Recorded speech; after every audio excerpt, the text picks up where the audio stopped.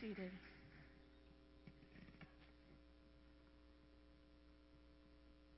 Well, amen and good morning. If anybody out there has found anything better than the blood of Jesus, let me know. Oh, praise the Lord. I love to sing that song, and what a wonderful beginning to our time together today to be reminded of the one who gave everything so we could have life eternal and life abundant. And so in the name of the Lord Jesus, I welcome you this morning to worship here at Cross Timber. We are thankful that you are here. We're thankful to be here. And as of about 45 minutes ago, we're thankful to have lights in the sanctuary. And I'm thankful for those that are diligently knowledgeable in areas that I am not. And so we are glad that you're here. We're glad we have power.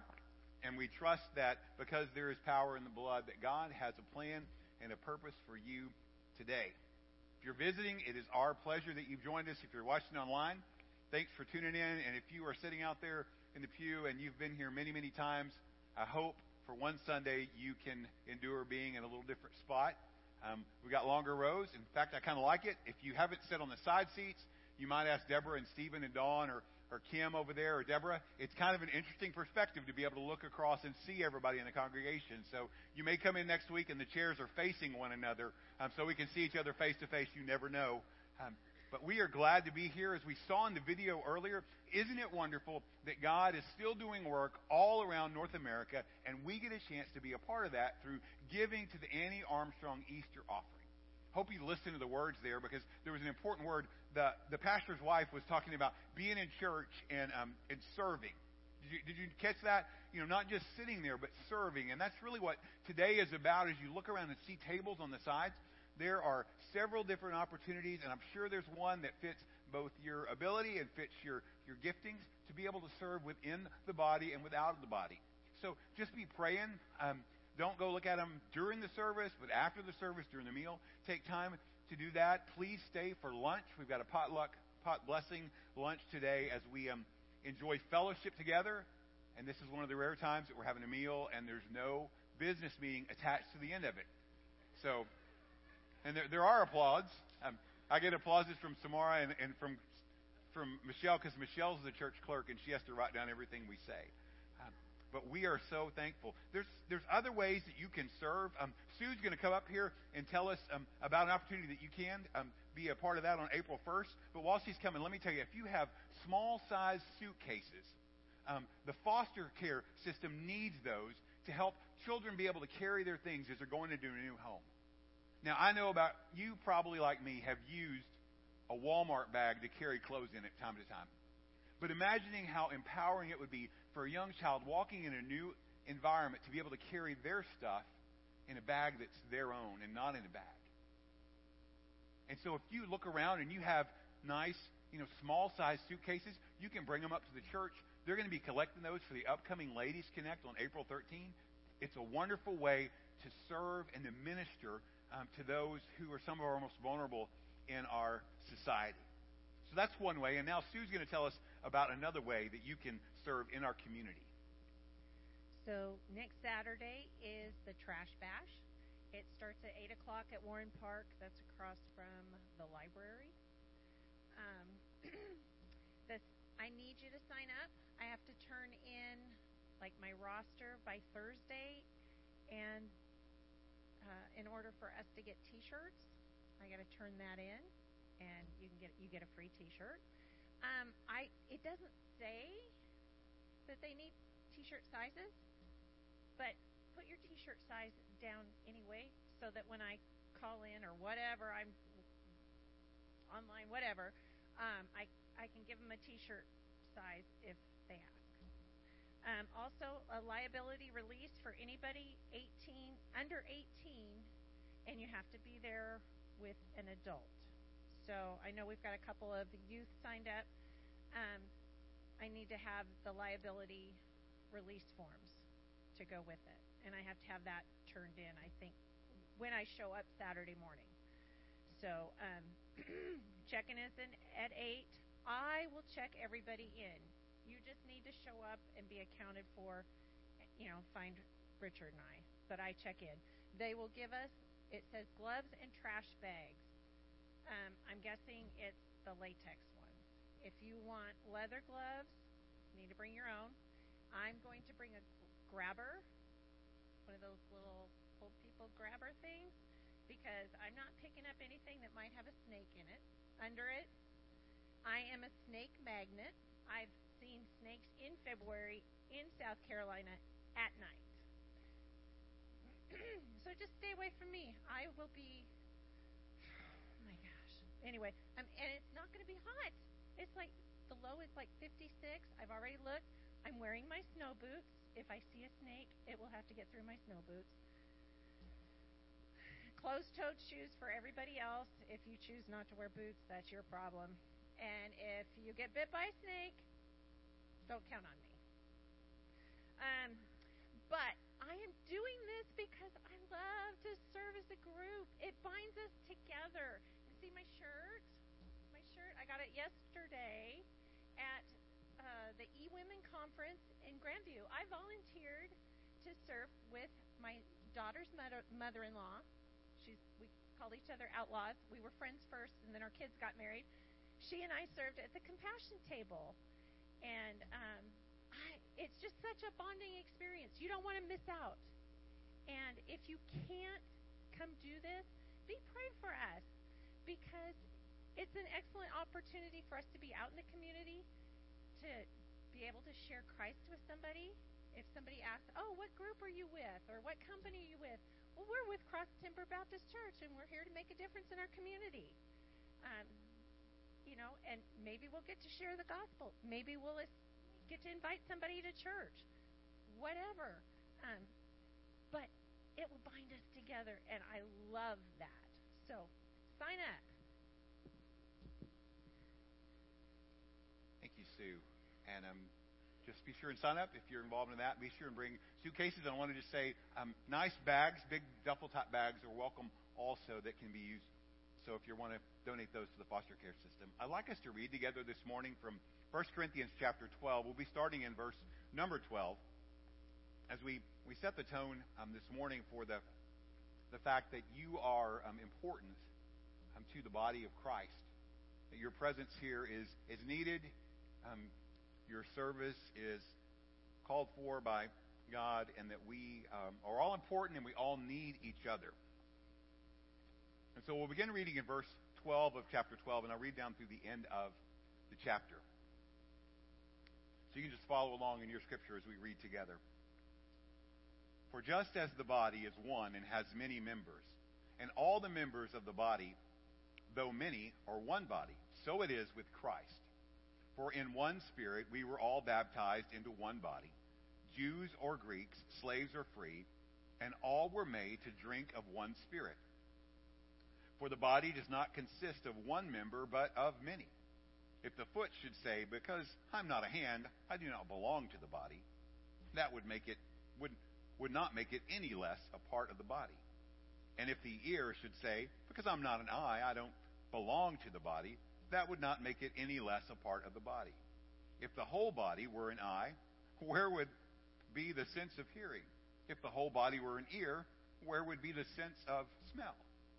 But as it is, God arranged the members in the body, each one of them, as He chose. If all were a single member, where would the body be? As it is, there are many parts, yet one body. The eye cannot say to the hand, I have no need of you, nor again the head to the feet, I have no need of you. On the contrary, the parts of the body that seem to be weaker are indispensable. And on those parts of the body that we think less honorable, we bestow the greater honor.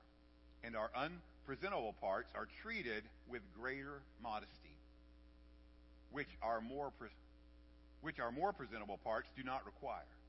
But God has so composed the body, giving greater honor to the part that lacked it, that there may be no division in the body, but that the members may have the same care for one another. If one member suffers, all suffer together. If one member is honored, all rejoice together. Now, you are the body of Christ, and individually members of it. And God has appointed in the church first apostles, second prophets, then third teachers, then miracles, then gifts of healing, helping, administrating, and various kinds of tongues. Are all apostles? Are all prophets? Are all teachers? Do all work miracles? Do all speak with tongues? Do all interpret? But earnestly desire the higher gifts, and I will show you a still more excellent way, which if you read on, you find is the way of love. Gentlemen, will you come as we receive our offering today?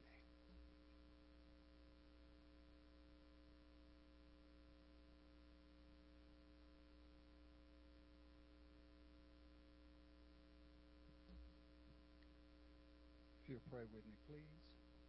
Our dear, most gracious Heavenly Father, we come to you again in your house to worship you and your Son, Jesus. And Lord, we just want to pray that you'll send your Holy Ghost upon this congregation and bless us. And Lord, I pray that your words come through Rusty's mouth. And Lord, you have blessed each and every one of us in this congregation so many times. So faithful are you. And now it's time for us to return those blessings in the form of our tithes and offerings. And we ask it in Jesus' name. Amen. I'm going to sing Psalm 121 first in Hebrew and then in English. So I pray that the Lord's name will be glorified as His word is sung.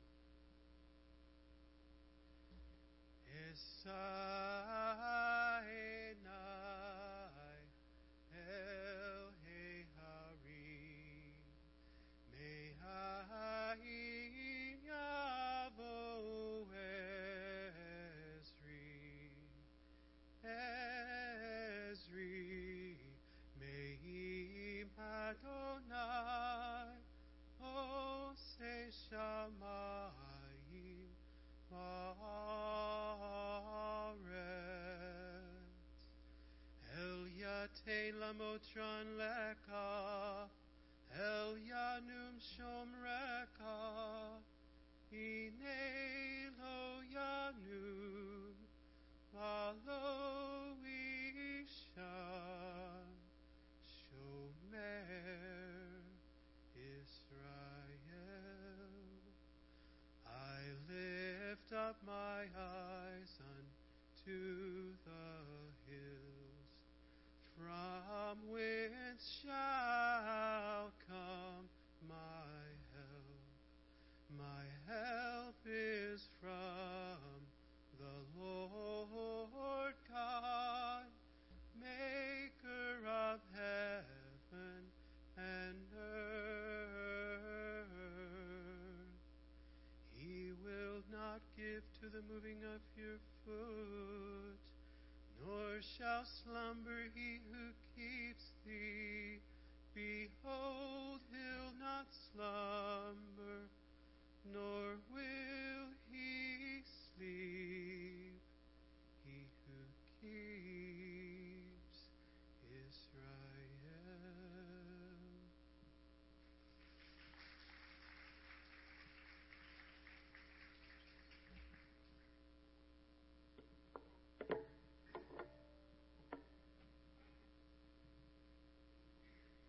Would you stand and sing with us this morning?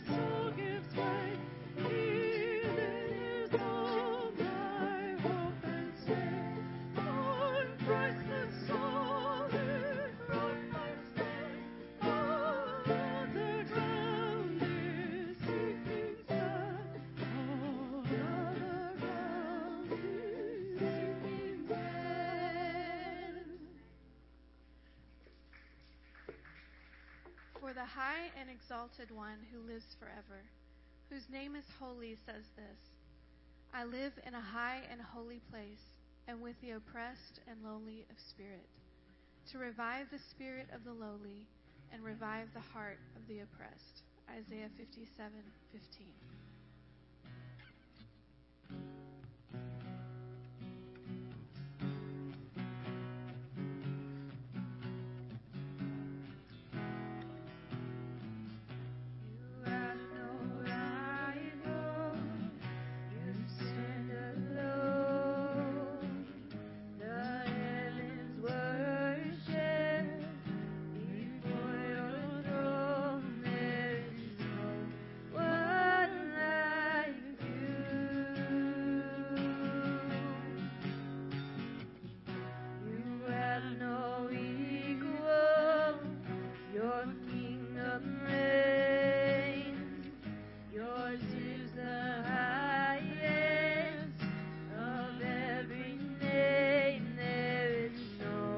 What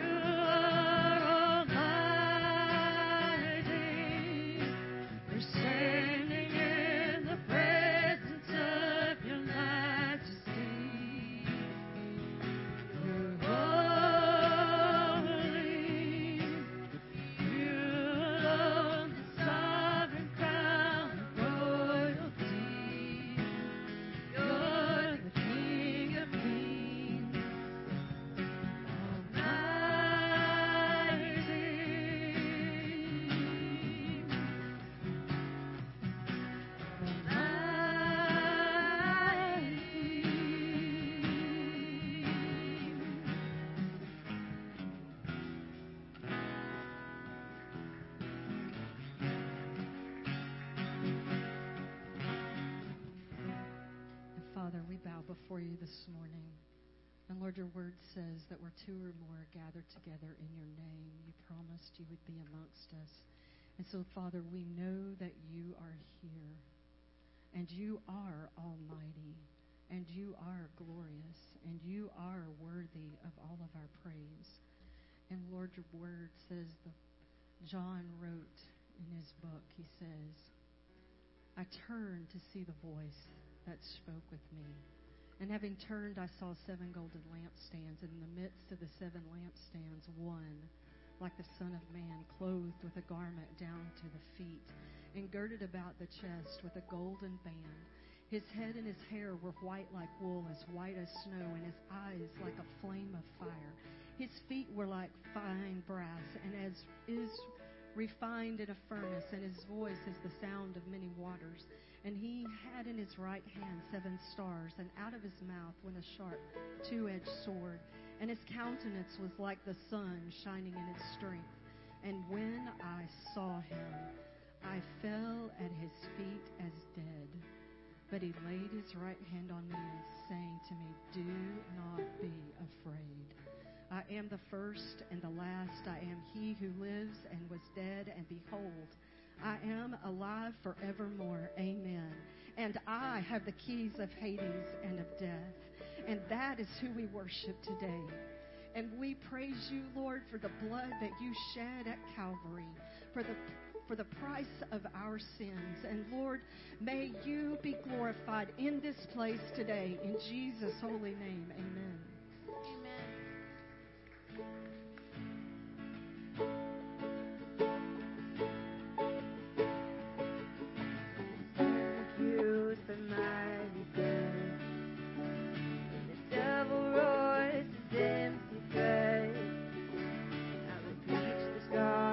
To myself that I am not a man condemned, for Jesus Christ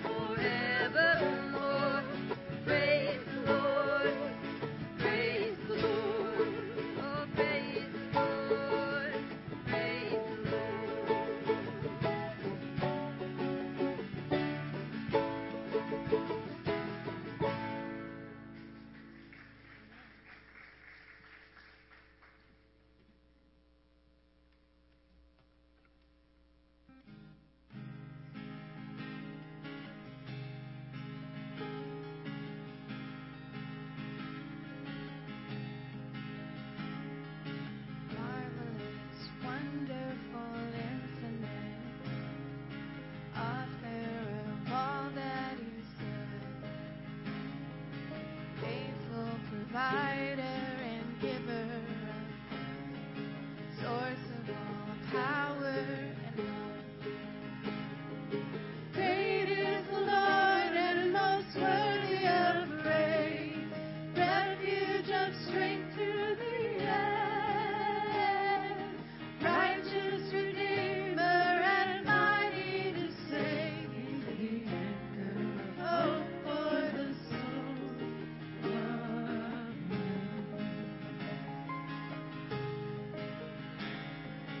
Gracious, compassionate, merciful, radiant, holy delight, beautiful Father, victorious, source of unchangeable light.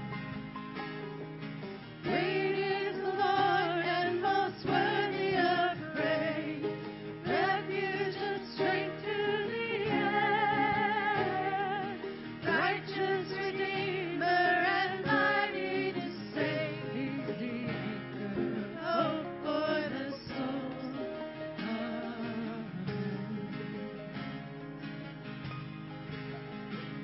One light in the dark, you are healing for the broken heart. You are hope, you are Lord, you are life, you are love that endures. One light in the dark, you are healing for the broken heart. You are hope, you are Lord, you are life, you are love that endures. Powerful, constant, unwavering, shepherd who comes for the lost, rock of salvation, remarkable, Savior who died on the cross. Great is the Lord and most worthy of praise, refuge of strength to the end, righteous Redeemer and mighty to save. You're the anchor of hope for my soul. You're the anchor of hope for my soul. You're the anchor of hope for my soul. Amen.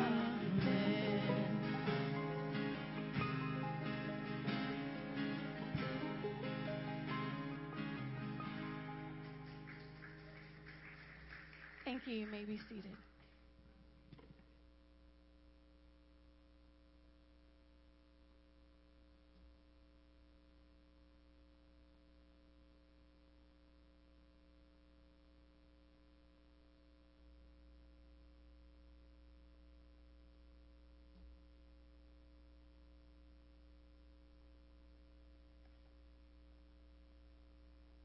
If you happen to have brought your Bible along, Esther chapter 9 is where you can turn and be ready in just a moment as we read. And let me just say,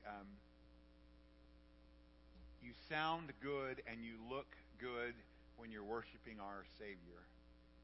And it is wonderful to sing songs that not only uplift the name of Jesus, bring delight to our hearts, as well as we ponder the wonderful truth of what Jesus has done for us and what He still is doing. And He truly is the anchor of our hope.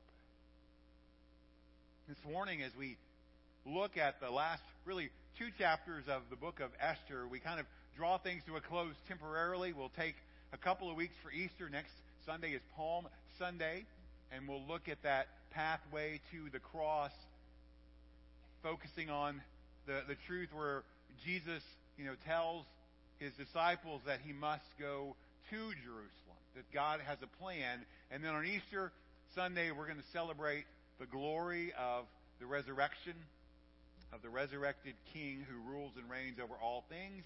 And then, Lord willing, after those 2 weeks, we're going to come back and visit Esther one more time and look at just some practical things that we can learn from Esther, and also some connections that maybe you have drawn between some of the main characters, Esther, Mordecai, Haman, and hopefully draw that to a close in a meaningful way. But this morning, I want to ask you a question. Has anybody ever been rescued? Has anybody ever been rescued? Yeah, and some of you have been rescued from very serious things. Maybe you were drowning, or maybe you were choking. Maybe it was something not as serious. Maybe you were just broken down on the side of the road, or maybe you ran out of gas. And I have the dubious distinction of, while Deborah and I were engaged, I ran out of gas twice at the same spot in front of the same house, and it just happened to be in front of one of the crabbier church members of the church that we were going to at the time.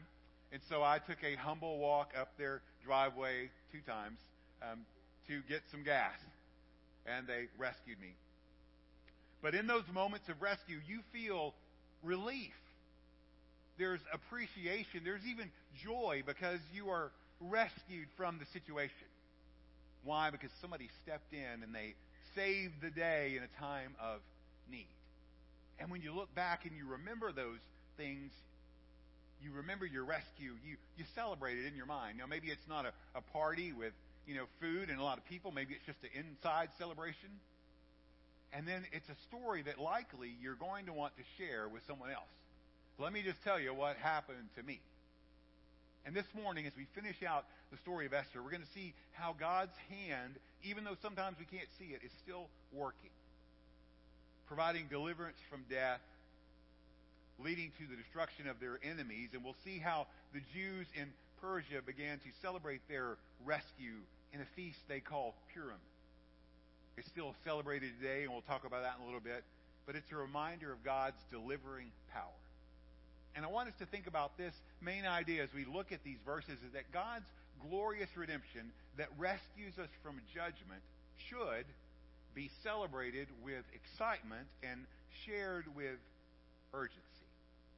Now, I want us to read, and as we've done in our usual pattern as we work through this, we're not going to read the entire chapter, but I want to start reading in chapter 9. We're going to read the first 5 verses, and then I'm going to skip down to verse 20 and read verse 20 through 26, just to give us a little bit of the idea. We'll touch on most of the verses as we look through it together.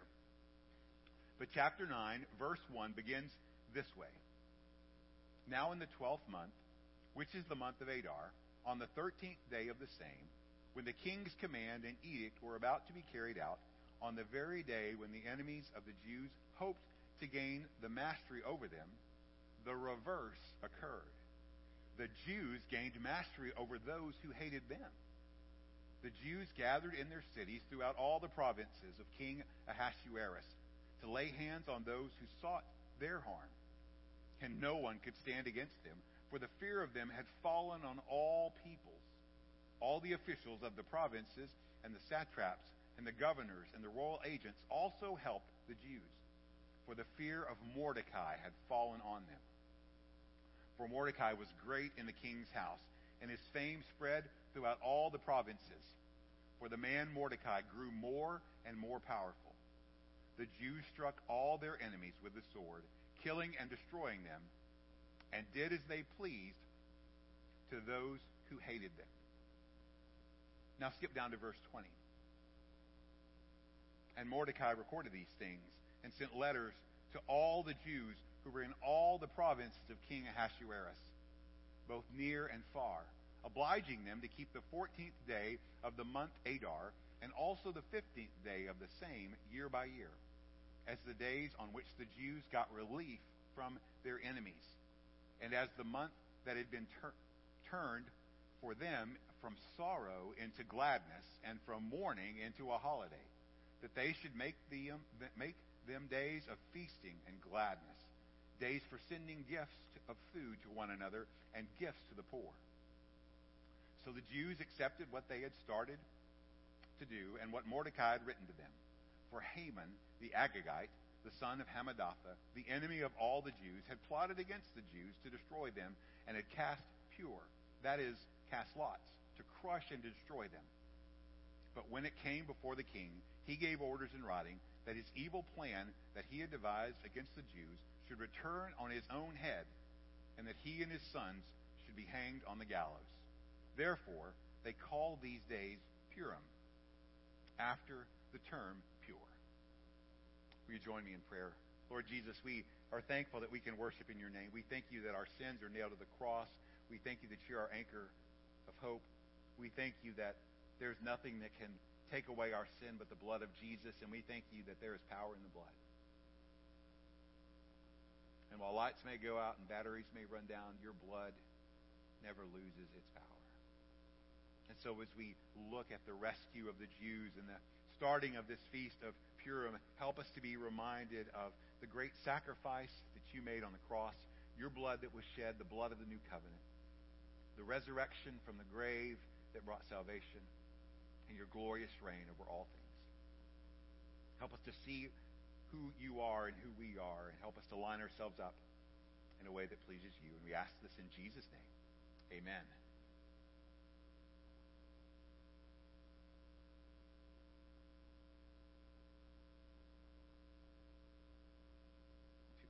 I sang too much, and now I'm paying the price. So last time we were there, and it's 2 weeks ago, after Bob Massey came and reminded us just about the joy that we have in the person of Jesus and delighting in his presence, we talked about that only God can reverse what seems to be irreversible circumstances. And that through the cross, Jesus secured the greatest reversal that history has ever seen. That his death and resurrection unlock the power of reversal in our lives. And today we're going to look at how God provides for rescue. First for the Jews through the leadership of Mordecai and through Esther, and then for us in the person of our Lord Jesus. We're going to celebrate the goodness of God and of Jesus, and hopefully be encouraged to share that story with urgency. But at this point in our story, right as we get to chapter 9, we know that Haman is dead, but the enemies of the Jews are still in existence. In fact, they've had 9 months of planning, and they're ready. And this day that was set by the casting of some lots is coming, the 13th of Adar, and we're wondering, will the enemies kill the Jews, or will the Jews who can now defend themselves, will they rise up and triumph over their enemies? Will God come to their rescue? And so as we think about rescue, I want us to visit chapter 8 just as a review to help us to understand where we're going, and that's where the rescue is proclaimed. Now remember, Esther makes her plea before the king to ask the king, first of all, reverse this evil plan of Haman. She still has the king's favor, but we remember that the king's edicts, his laws can't be revoked. Once they're out there, they're out there. And so the plan that is devised is that another edict is written that would counteract that one, that would allow the Jews ultimately to defend themselves. And Esther says in verse 6 of chapter 8, how can I bear to see calamity, the calamity that is coming to my people? Or how can I bear to see the destruction of my kindred? So the king gives approval for Esther and Mordecai to write an edict on behalf of the Jews. And so since the order's out there that the Jews can be killed, annihilated, and destroyed, they write an order that basically says the opposite toward their enemies. Verse 11 and 12 of chapter 8 tell us that the king, saying that the king allowed the Jews who were in every city to gather and defend their lives, to destroy, to kill, and annihilate any armed force of any people or province that might attack them. So they were given the privilege of self-defense. And the order was written in the name of the king. It was sealed with the signet ring of the king. It was delivered out by the king's horses throughout all the provinces. And now the Jews had a chance to defend themselves. They had a chance to live. Now that should remind us, as we look forward in our Bibles to the New Testament, that, apart from Jesus, the one who is the Savior, everybody that has ever lived faces a death sentence. We're ultimately on the death row of life because, God's righteousness and holiness demand holiness and righteousness from us. Sinless perfection and nothing less. If we break the law at even just one point, we're guilty. And we realize very quickly that's something we could never do on our own. Nobody could ever keep all of God's rules, never mess up at one point. And as a result, because we're sinners, we deserve death. Ought to bring a sobering reality to our minds. But in that, we have to also understand that God doesn't change His standards. Even though God loves us, He doesn't say, well, let's just bend the rules a little bit. Scott's not really that bad a guy, so I'm just going to draw the lines a little here so he can get in. He doesn't look and say, oh, well, Brenda, she sure is awfully sweet and does a lot of good things. I'm going to just, give her a break on this. No, God doesn't change His standards, but He makes a way for salvation through Jesus, who paid the price, the penalty of death on the cross.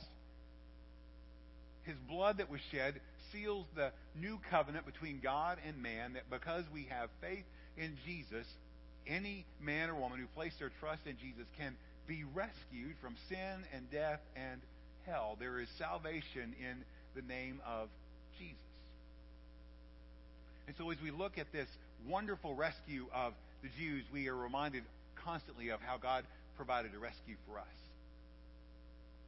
And could you imagine that when that decree was read, no matter if it was in Susa or way out in the farthest boondocks of the province, that what those Jewish people heard was a proclamation of rescue. There's hope. There's a chance at life. And then think about you. When you go out into your neighborhood, when you talk to your neighbor or friend, and you share the good news about Jesus, in a world that is dead, in a world that is hurting, in a world that is lost, and all of a sudden you're speaking hope into a hopeless world. All of a sudden, the Spirit rises up in the idea that rescue is possible. Things don't have to be like this. Things can be different. And it sparks hope in hearts. It's our responsibility. We're hope peddlers. We go out there and we get to share the hope of Jesus with people all around us. And so this decree is in place. The Jews can defend themselves. They have a right to act. But we're left wondering what's going to happen next. And chapter 9 gives us this answer, because hope is not only proclaimed, hope is secured. Chapter 9 tells us that fateful day has arrived, the 13th day of Adar. And we learn in verse 1 that the enemies of the Jews hope to gain mastery over the Jews.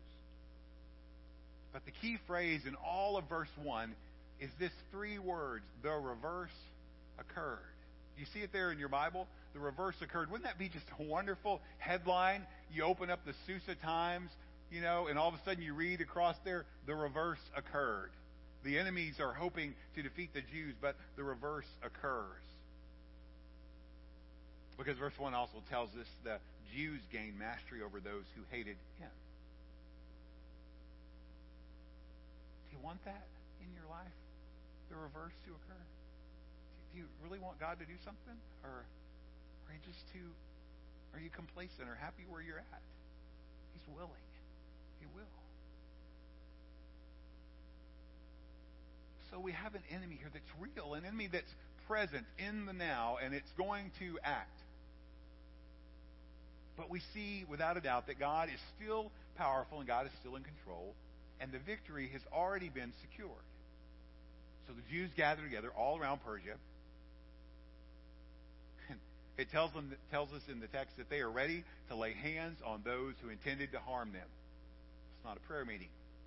Lay hands on means they're intending to harm, kill those around them. And that the verses tell us that no one could stand against them. Why? Because the Lord was on their side. Fear of them had fallen on all peoples, because fear of the Lord for those who don't follow the Lord leads to real fear and trembling.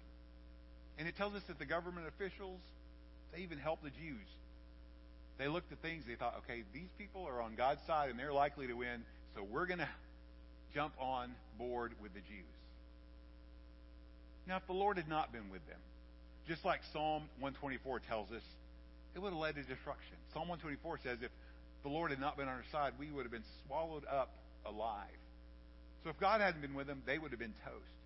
But the Lord was with them, and they were rescued. And the author ties the rescue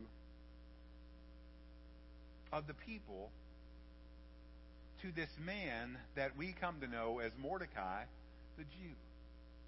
And so in these verses, we see in verse 3 and 4, there is increasing respect for Mordecai. Mordecai, this righteous Jew, is climbing in his notoriety. There's fear of Mordecai. He's great in the king's house. His fame spread. And then you see there, for the man Mordecai grew more and more powerful. And as one commentator said, what took place in the palace affected the empire. That is, Mordecai raised in status to the number 2 in all of Susa. God used him to be a part of this hand of deliverance. Why? Because Mordecai was on God's side. He was God's man. And God vindicated Mordecai. Remember, he was destined for the gallows by Haman. And then he exalts him to this high position. And so in that portrait, we see just a glimpse, though imperfect, of the perfect man, the righteous man who was humbled, but yet God exalted so we could have salvation. And so, in a way, you see Mordecai as this type of Christ who stood there for his people and was the righteous one who held them in his hands and allowed God to use him. And because of this man Mordecai, and because of God's favor, we see that this lineage of evil is put to an end. Look at verse 5. The Jews struck all their enemies with the sword, killing and destroying them, and did as they pleased to those who hated them. Verses like this are the dream of every 7th grade boy in Sunday school. Just get me to the great stories in the Old Testament when there's the sword swinging and the killing.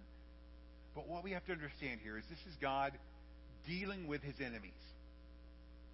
It says in verses 9 and 10 that 500 men in Susa and the 10 sons of Haman were killed. Now, this wasn't senseless killing. It was God dealing with his enemies. And these are hardened enemies. They've had 9 months to plot and anticipate, and they're ready. And so God is passing judgment on them. And these 10 sons of Haman, they're all killed as well because, well, they're related to Haman. And it was customary in ancient warfare in ancient times that, not only was the enemy defeated, but all of their children. Why? Because they didn't want anybody to carry the family name or the family hatred. They wanted to put an end to the enemies. And all throughout our history, enemy after enemy has rose up against God's people. And we see God, even though we don't understand the circumstances, defeat them one by one. And that throughout time, he's purposely protected a remnant of his people. And in these days, more and more of those people, his chosen people, the Jews, are being called back home to Israel, to the promised land. And as they are being called, God is doing work through those that are evangelizing, sharing the good news to bring about a harvest of salvation, that those that have denied the existence of the Messiah have found the truth of Messiah in the one we call Jesus and they call Yeshua. And as we look to Jesus, we find that through his cross, God defeated Satan. The enemy not just of the Jews, but of all people, and gained victory over sin and death. And through his death on the cross, you see the evil plans to kill him are reversed and used to bring life. And hope rises up out of the grave. And because he has given us his Spirit, Jesus still works in us today powerfully to give us victory. Life is honestly just a continuous string of struggle after struggle. If you're not willing to admit that, you're at least at some point not being truthful. Because it seems like, I don't know about y'all, but you climb one hill and then there's another one. And you climb one hill and then there's another one. And little by little, as we trust in God, we see that he is working in us to Help us to not only overcome, but to grow in the likeness of our Savior. And when He works and when those reversals happen, we just want to shout hallelujah, but we can't be too excited because we've got to be ready because we know something else is coming. But because Jesus is our rescuer and can be your rescuer, you can gain mastery over all of your enemies. And while those struggles come and come and come, one day there's going to be a victory that is full and complete that Michelle read about when we read from Revelation, that the one who is the Alpha and the Omega, the beginning and the end, will come and make all things new, and we will rest perfectly in Him. Amen? Now, I don't want you to miss the fact, because it's repeated several times, actually 3 times, that even though the Jews go in and they kill people, their enemies, that the writer tells us that they laid no hands on the plunder. Now, they had right to. The king wrote it in there, right? But they didn't. Why? That plunder, the treasures of war, history tells us to the victor goes the spoils. Why? Well, we have to understand that the people of God were executing God's judgment. It was God's battle. The battle belongs to the Lord, as the Bible would tell us. And in some sense, it would be what we call a holy war. They were fighting on God's side, holding to God's purposes against His enemies. And if you're going to fight for God against His enemies, you know what you have to do? You have to follow His directions. He gives the battle plans. Sometimes they're a little bit strange. Marching around city walls, blasting trumpets, taking a perfectly good large army down to 300, taking heavy armor off and grabbing a piece of leather and some little rocks. But this idea of no plunder goes back to Abram. Genesis 14, you can read about it later, when Abram is fighting against the king of Sodom. The king offers him treasure, and Abraham, the Bible tells us, took nothing. And from that, a precedent was set among the Jewish people, among the Hebrews, that they would not take the spoils of war. In fact, when they were in the Promised Land, it was commanded, Joshua, that things were to be devoted for destruction unless the Lord directed otherwise. You see Achan, who breaks that rule and suffers the consequences, swallowed up alive. Saul didn't follow the rules. Remember? King Agag gets to live. They hear the bleating of sheep, and they pay the consequences. And it's a testimony that God would provide. They didn't have to go out to gather things for themselves. God would provide. He would allow them to have the things that they need. And so in this time, He said, take no plunder. Trust in the Lord to be your provider. And so the reversal we see is that the declaration that meant death actually led to rescue in the counteract of the king. And it was total defeat. It wasn't like Saul. They did exactly what they should have done. And they citadel 500 on the first day, and in fact, they didn't kill all the enemies. So Esther goes back to the king. You can read about it yourself. It says, hey, can we get a second day? It's not that Esther's mean. It's not that she's vindictive. She just looks out and sees, okay, we didn't get all the enemies. We need another round to go through. So 300 more are killed.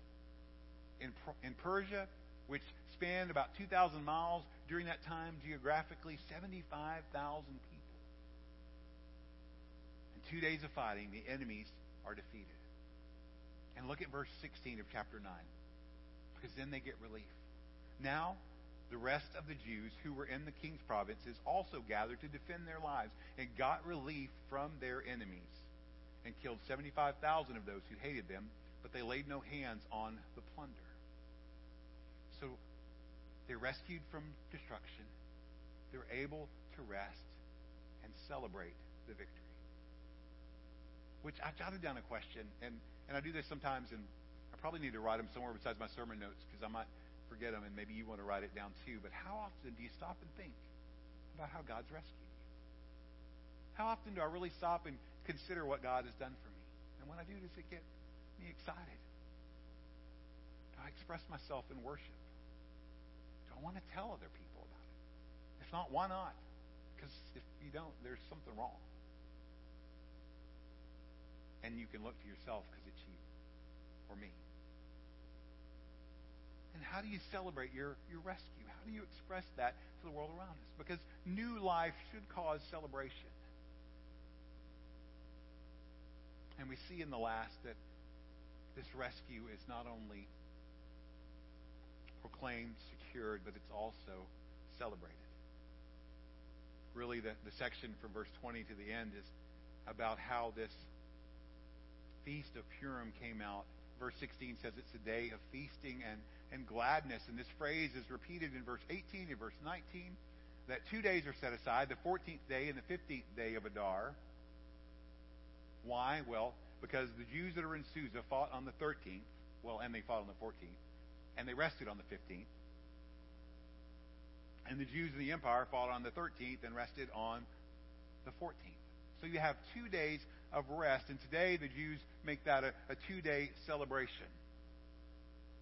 So why did they rest? Well, the work was complete.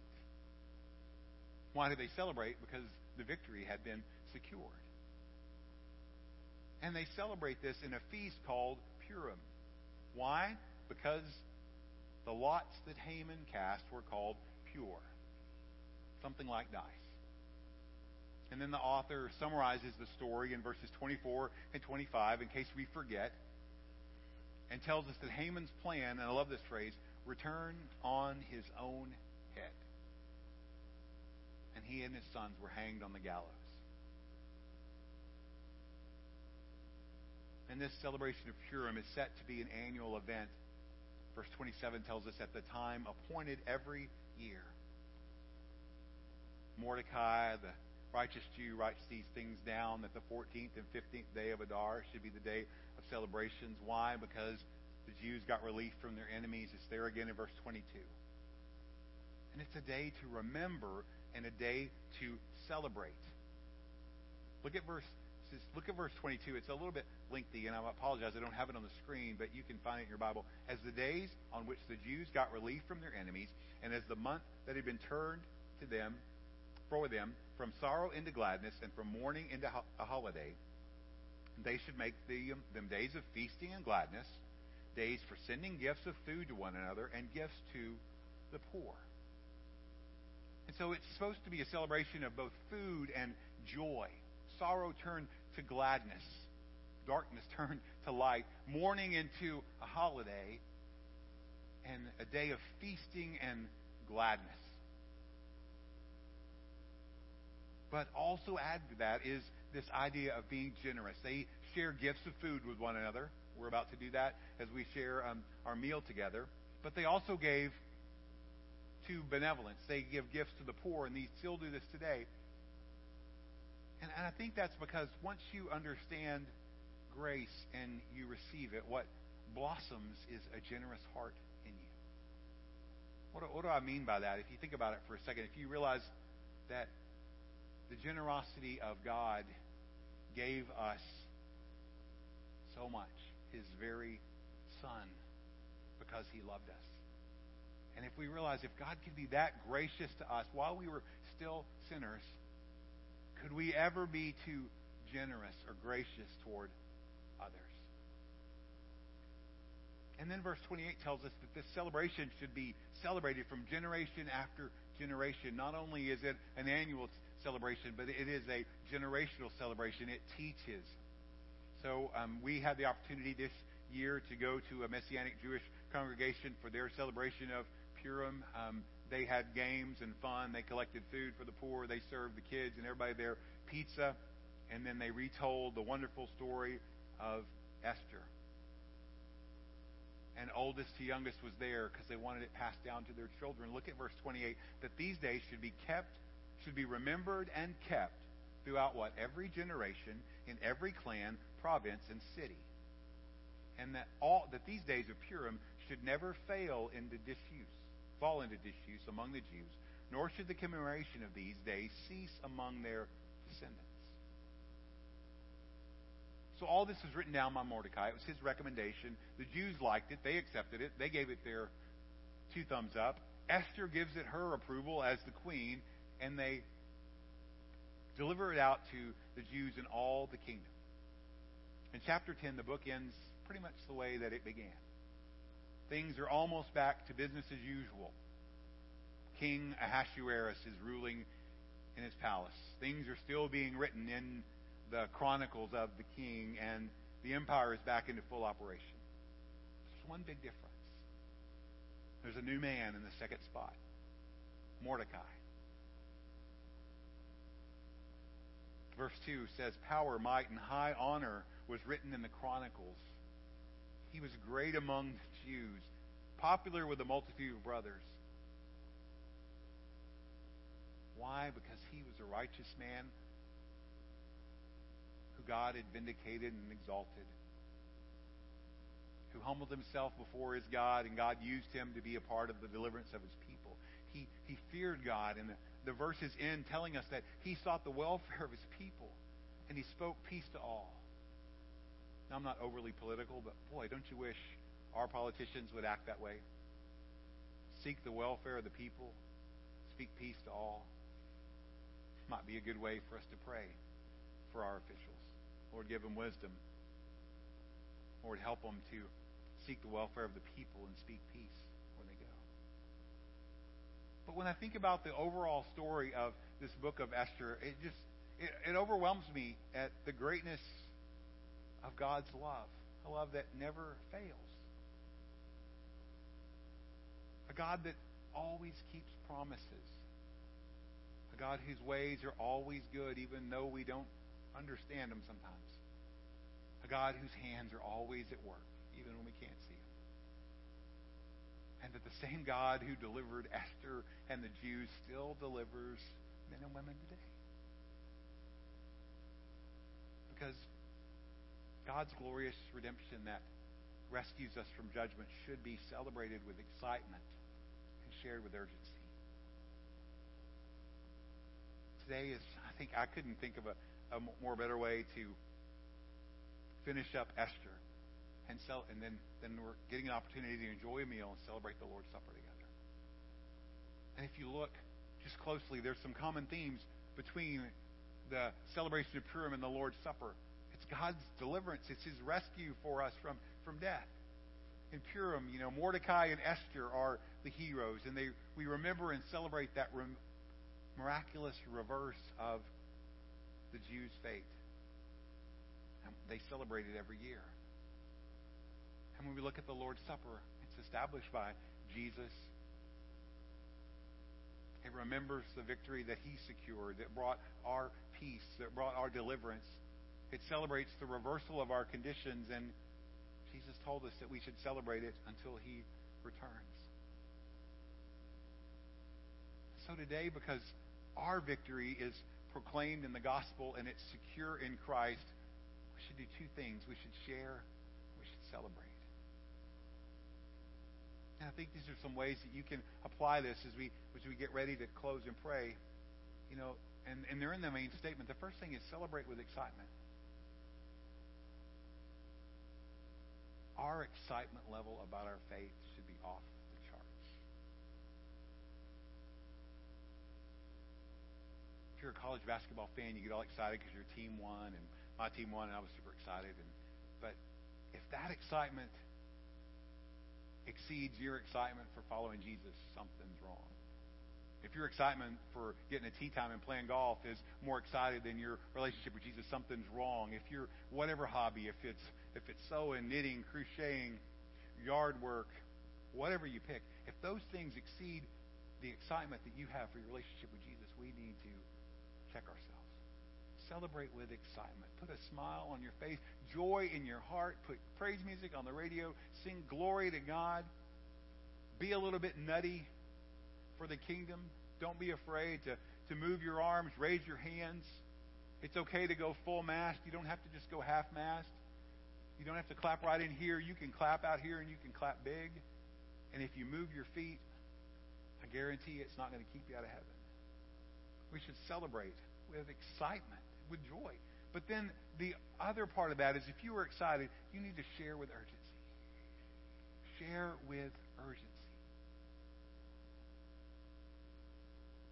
We could be as excited on the inside, exciting in our house, exciting in this building as we want to be. But if that excitement and that compassion for the lost doesn't drive what we do outside these doors, then we're really not doing anything. We're not even really being, we're certainly not being Christian, and we're not even probably being a church. No, I would go ahead and say we're not being a church. What happens in our heart should affect how we love and serve one another in this building, but it also should drive us out the door to share the good news of Jesus with a lost world. And if you're not doing it, and if we're not doing it, as honest as I can be, something's wrong. And we've got to change. They're not likely to walk in here. They're just not going to do it. They might, but they're there. They're on the street corners. They're riding trains in transit in Chicago. We were riding on a train. We're going to a museum, and this young man sits down, and basically I'm telling Deborah's story, and I'm sorry, but he's like the Indian version of our nephew Zachary. I mean, he's my nephew made over, and Deborah just looks at him, and the guy looks back and just engages him, and basically tells him, that Jesus loves you, and he just says, "What did you say?" And Deborah said it again, and then we get off the train, and Deborah's like, "Do you want to pray right now?" And he wanted to know again. He's like, "What did you say?" And Deborah said, "Do you want to pray right now?" He said, "No, but I can't." And Deborah said, "Well, get a book, get a Bible, and read the book of John." And he's like, yeah. And he took off because he had to be somewhere late. There's people everywhere riding trains, riding buses, walking beside us, sitting next to us that need to know. And if we don't tell them, who in the world is going to? Celebrate with excitement. If you're not excited, get alone with Jesus today and find out why, and He'll tell you. And if you're not sharing, whether you're just lazy, chicken, or don't care, ask God, and He's willing to change that too. We're going to celebrate the Lord's Supper in a few moments, to celebrate the most wonderful gift that God could ever give. And oh Lord, may it build excitement in our hearts and an urgency to share the good news of the gospel for your glory. Can we pray together? Oh Jesus, we are humbled by your willingness to use us and love us.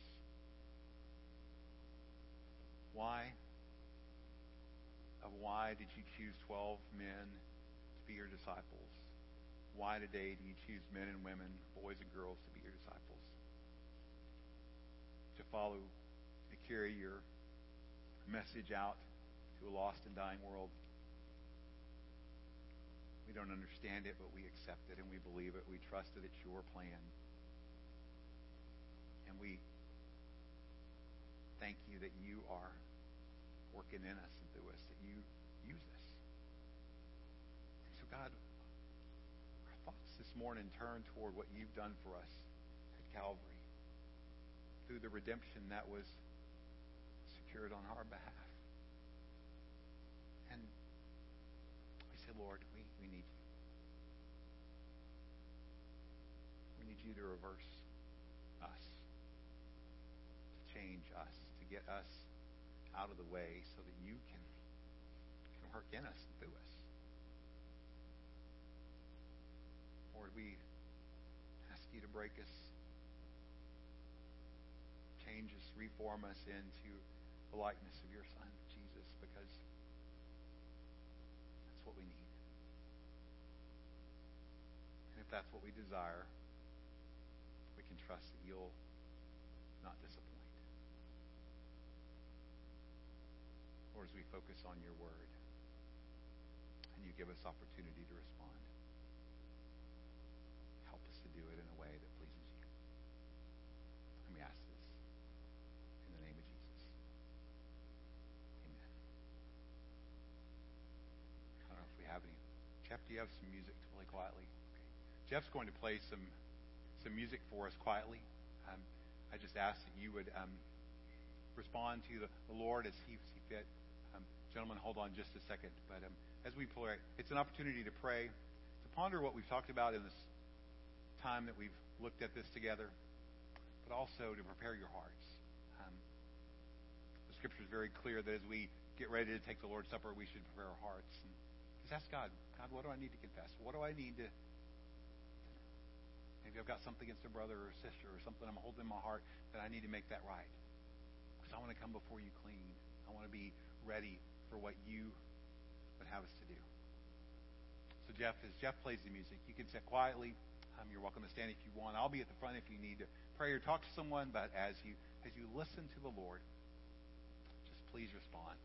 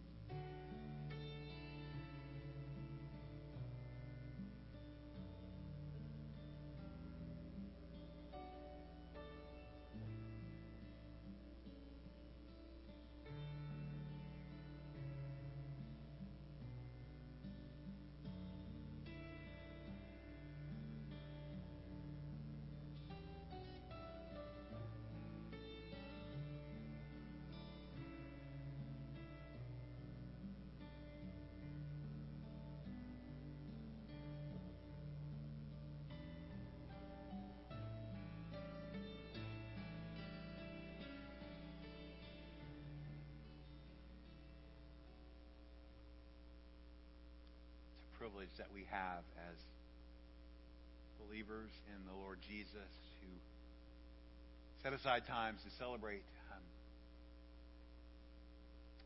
His table together, the feast that He gives us through the Lord's Supper.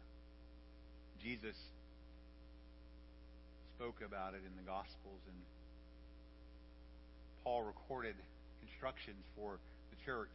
You can find them in 1 Corinthians 11, reminding us of the words of Jesus, where he says in verse 23, "For I received from the Lord what I also delivered to you, that the Lord Jesus on the night when he was betrayed took bread.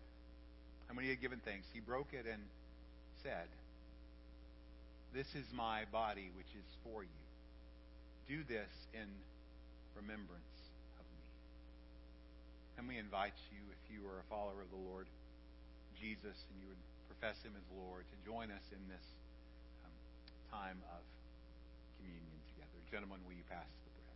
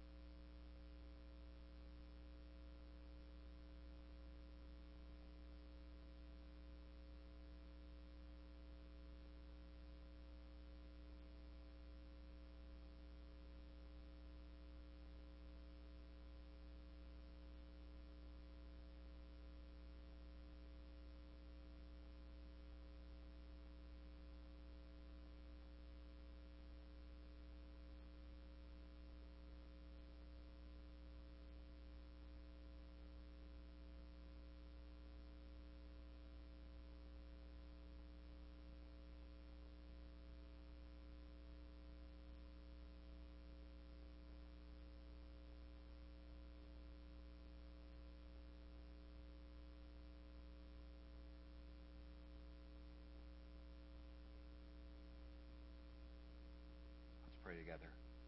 Father, we are thankful that Jesus' body was broken for us. As Jesus said, He is the bread of life, and whoever comes to Him should never be hungry, and whoever believes in Him should never thirst.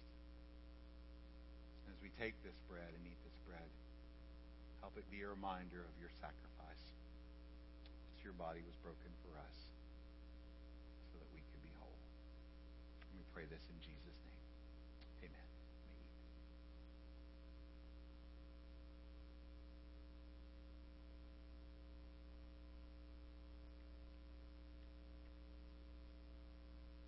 Paul continues on and tells us in verse 24 that when he had given thanks, he broke it and said, "This is my body, which is for you. Do this in remembrance of me." And then verse 25, in the same way, he also took the cup after supper, saying, "This cup is the new covenant in my blood. Do this as often as you drink it in remembrance of me. For as often as you eat this bread and you drink this cup, you proclaim the Lord's death until He comes." Gentlemen, will you pass the cup?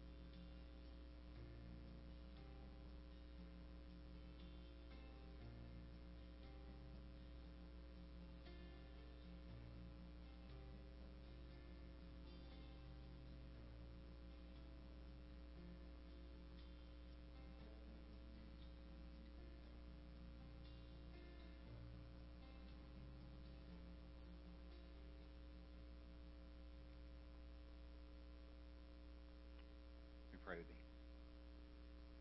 Lord, Jesus said that this cup that we drink is the new covenant in His blood. He instructs us as often as we drink it to do in remembrance of Him. And we do remember the blood that was spilled. The blood that not only brought us peace, but speaks a better way.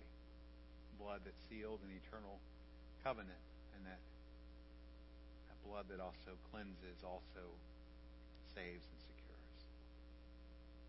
Oh, we are thankful for the sacrifice of the cross, for the love of our Savior and our great God.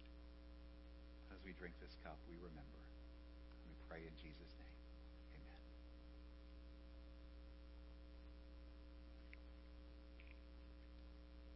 So the worship team comes up to close us in song. I just want to read to you a benediction. It's from the 13th chapter of the book of Hebrews. Now may the God of peace, who brought again from the dead our Lord Jesus, the great shepherd of the sheep, by the blood of the eternal covenant, equip you with everything good that you may do His will, working in us that which is pleasing in His sight, through Jesus Christ, to whom be glory forever and ever.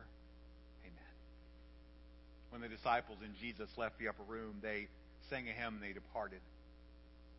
We're going to sing a hymn, but we're not going to completely depart because we have a meal to enjoy afterwards. But I do ask that as we, after we sing, you'll be dismissed, and while we set up tables, but the gentlemen will be standing at the doors because it's a tradition here at Cross Timber that we collect an offering for benevolence when we when we take the Lord's Supper. So they'll be there. If you have something to give, you can just put it in a plate.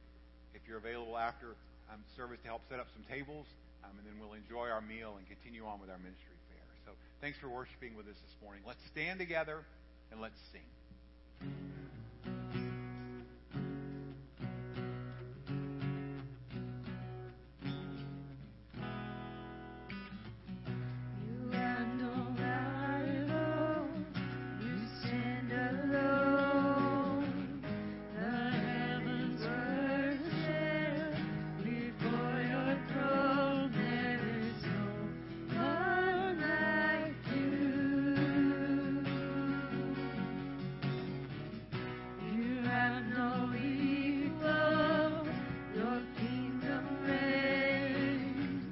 Yours is the